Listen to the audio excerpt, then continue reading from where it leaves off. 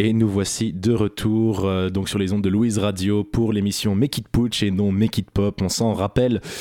Eh bien, c'est le moment du débat, le petit débat qu'on a choisi, donc il ne va pas être lié à la cérémonie du Festival de Cannes comme je l'ai dit juste avant, mais on va parler d'un sujet dont on peut tous parler, Marvel.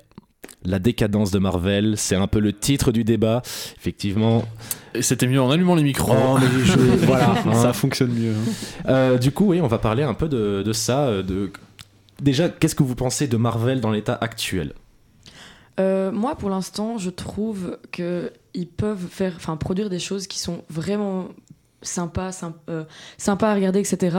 Et sur le côté, produire des daubes et juste des choses qui sont ultra décevantes. Et donc, c'est très mitigé par rapport à Marvel pour l'instant. En fait, je pense que le problème, c'est que pour l'instant, ils sont plus en mode on enchaîne les projets, on sort le plus possible. Je pense qu'ils ont genre 4 films et 5 séries par an, un truc comme ça. Mm-hmm. Et du coup, tu vois que les effets spéciaux suivent pas et ça devient vraiment moche à regarder, quoi.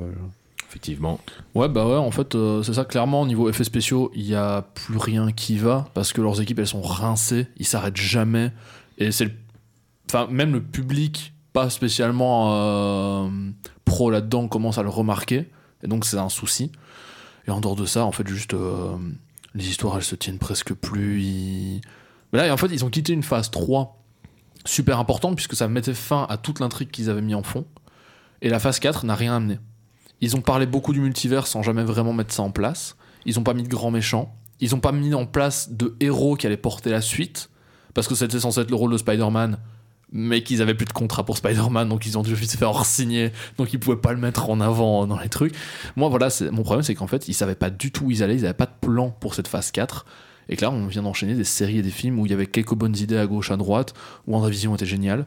Ah, c'est vraiment. J'ai beaucoup aimé le design de Doctor Strange 2, que je trouvais sublime et tout, mais niveau histoire, c'était pas ouf.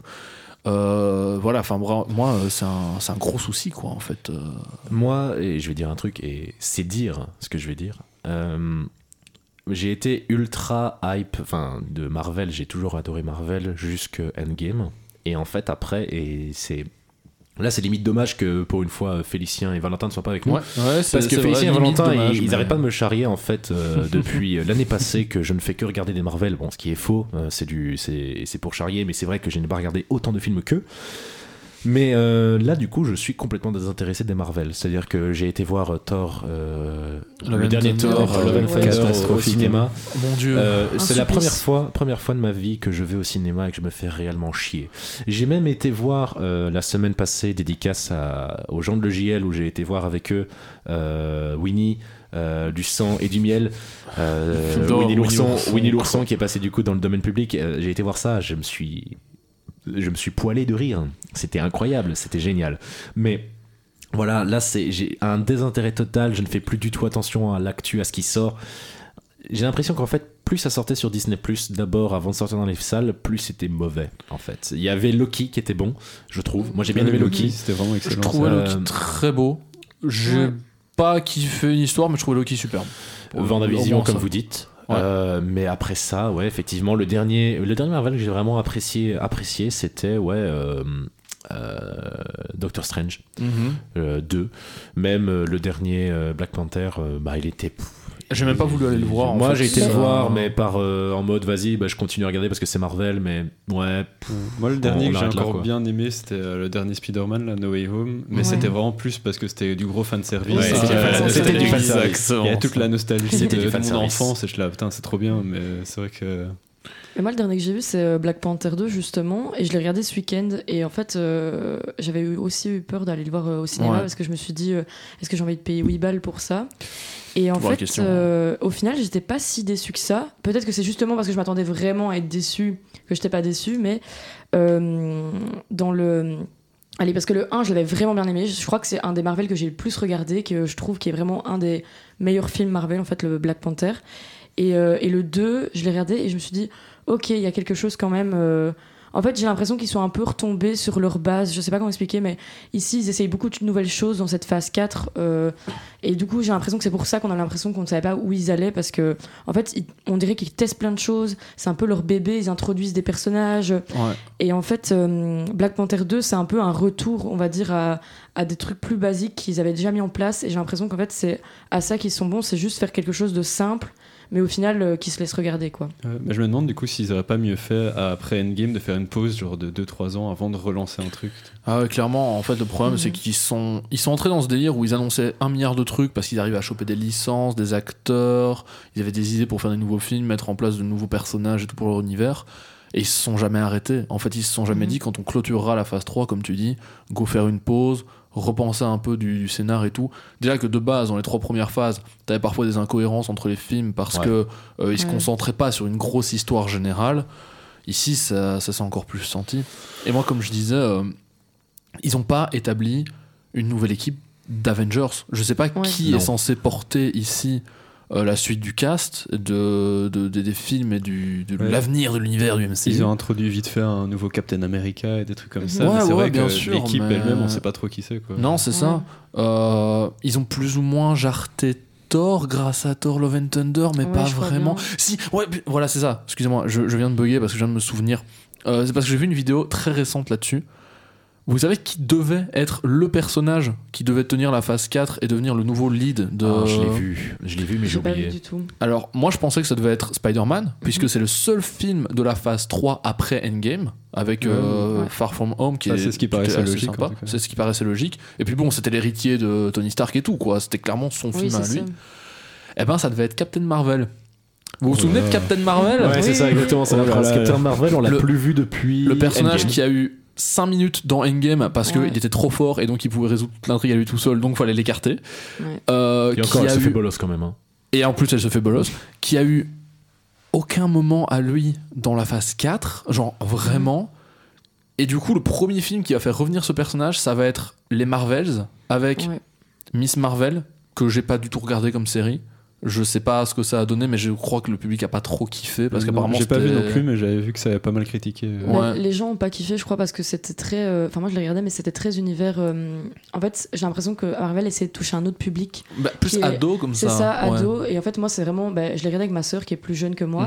Et ça se voyait qu'elle, elle était vraiment en kiff devant parce que elle s'identifiait au personnage et tout.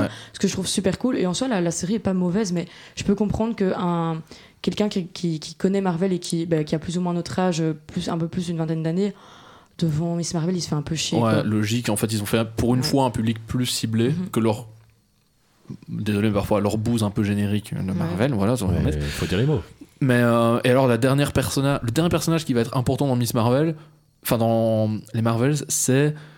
Vous vous souvenez de la fille de sa pote pilote qui apparaît dans WandaVision et qui chope des pouvoirs de nulle part à la fin. Voilà. Ce personnage qui est extrêmement important, bien sûr, dans le MCU. Et donc voilà, en fait, c'est là aussi que tu sens qu'il y a quelque chose qui va pas. C'est qu'ils avaient annoncé c'est Brie Larson qui va reprendre le rôle et qui va lead le truc et tout. On la voit pas pendant 3 ans. C'est pas normal. Enfin, c'est qu'il y a clairement un souci derrière, quoi. Donc c'est, à mon avis, un des autres problèmes, c'est qu'ils ont aucune vision générale. Et donc, ils ont été trop vite. Ils ont essayé des trucs, mais sans vraiment prendre le temps de réfléchir aux trucs qu'ils faisaient. Et tout simplement, ils n'ont pas pris le temps de poser des bases. Ouais, parce que c'est hyper dommage, parce que je trouve que dans les phases d'avant, tu voyais qu'il y avait des trucs qui étaient prévus depuis hyper longtemps.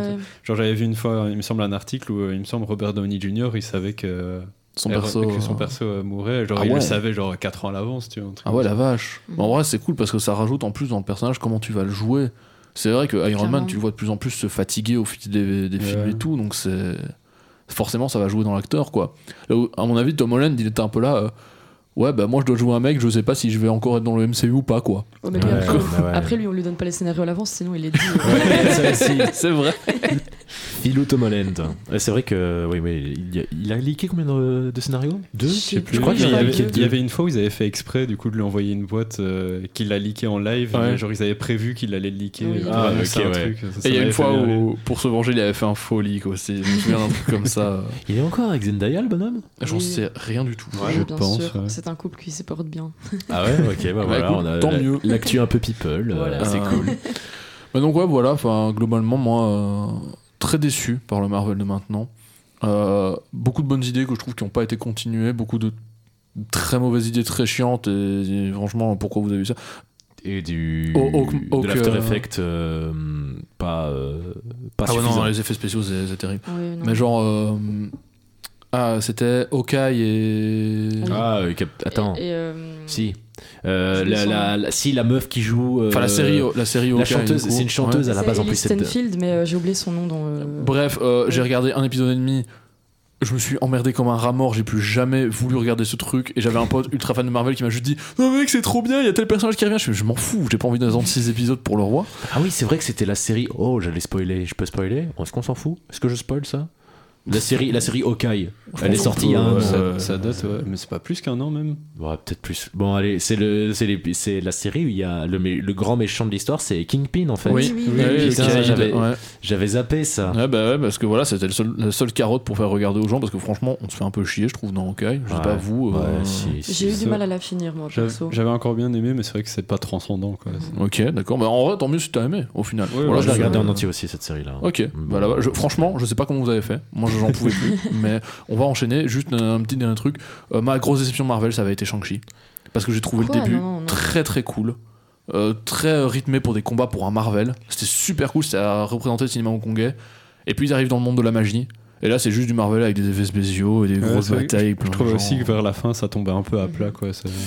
Voilà. Ouais, c'est Shang-Chi. En fait, ouais, vraiment, je suis arrivé dans un mood où Marvel, je comprends plus. En fait, j'arrive plus à suivre. Et c'est là où je me dis, putain, mais je viens vieux. je comprends plus ce que les jeunes ils aiment. Bienvenue dans mon monde, Maxime. Je pense que ça clôture les débats. Je sais pas si on a encore peut-être un petit truc à dire, une petite note pour finir. Non. Marvel c'était mieux avant, on va rester là-dessus. Ça résume bien. Il manque, il y a un potentiel, quoi. Il y a quelque chose. J'ai mieux pour écouter. C'était mieux avant, mais ça peut redevenir bien plus tard. Ouais, s'il vous plaît. Okay. Mais laissez dormir un peu vos gens en effets spéciaux. Reposez-vous les gars, reposez-vous, tranquille, on vous en voudra pas. Enfin, il y aura des haters, mais on vous en voudra pas. Bon, on va enchaîner en musique et on va se retrouver après pour un petit jeu. Et on va s'écouter tout de suite Daft Punk Get Lucky. Voilà, à tout de suite.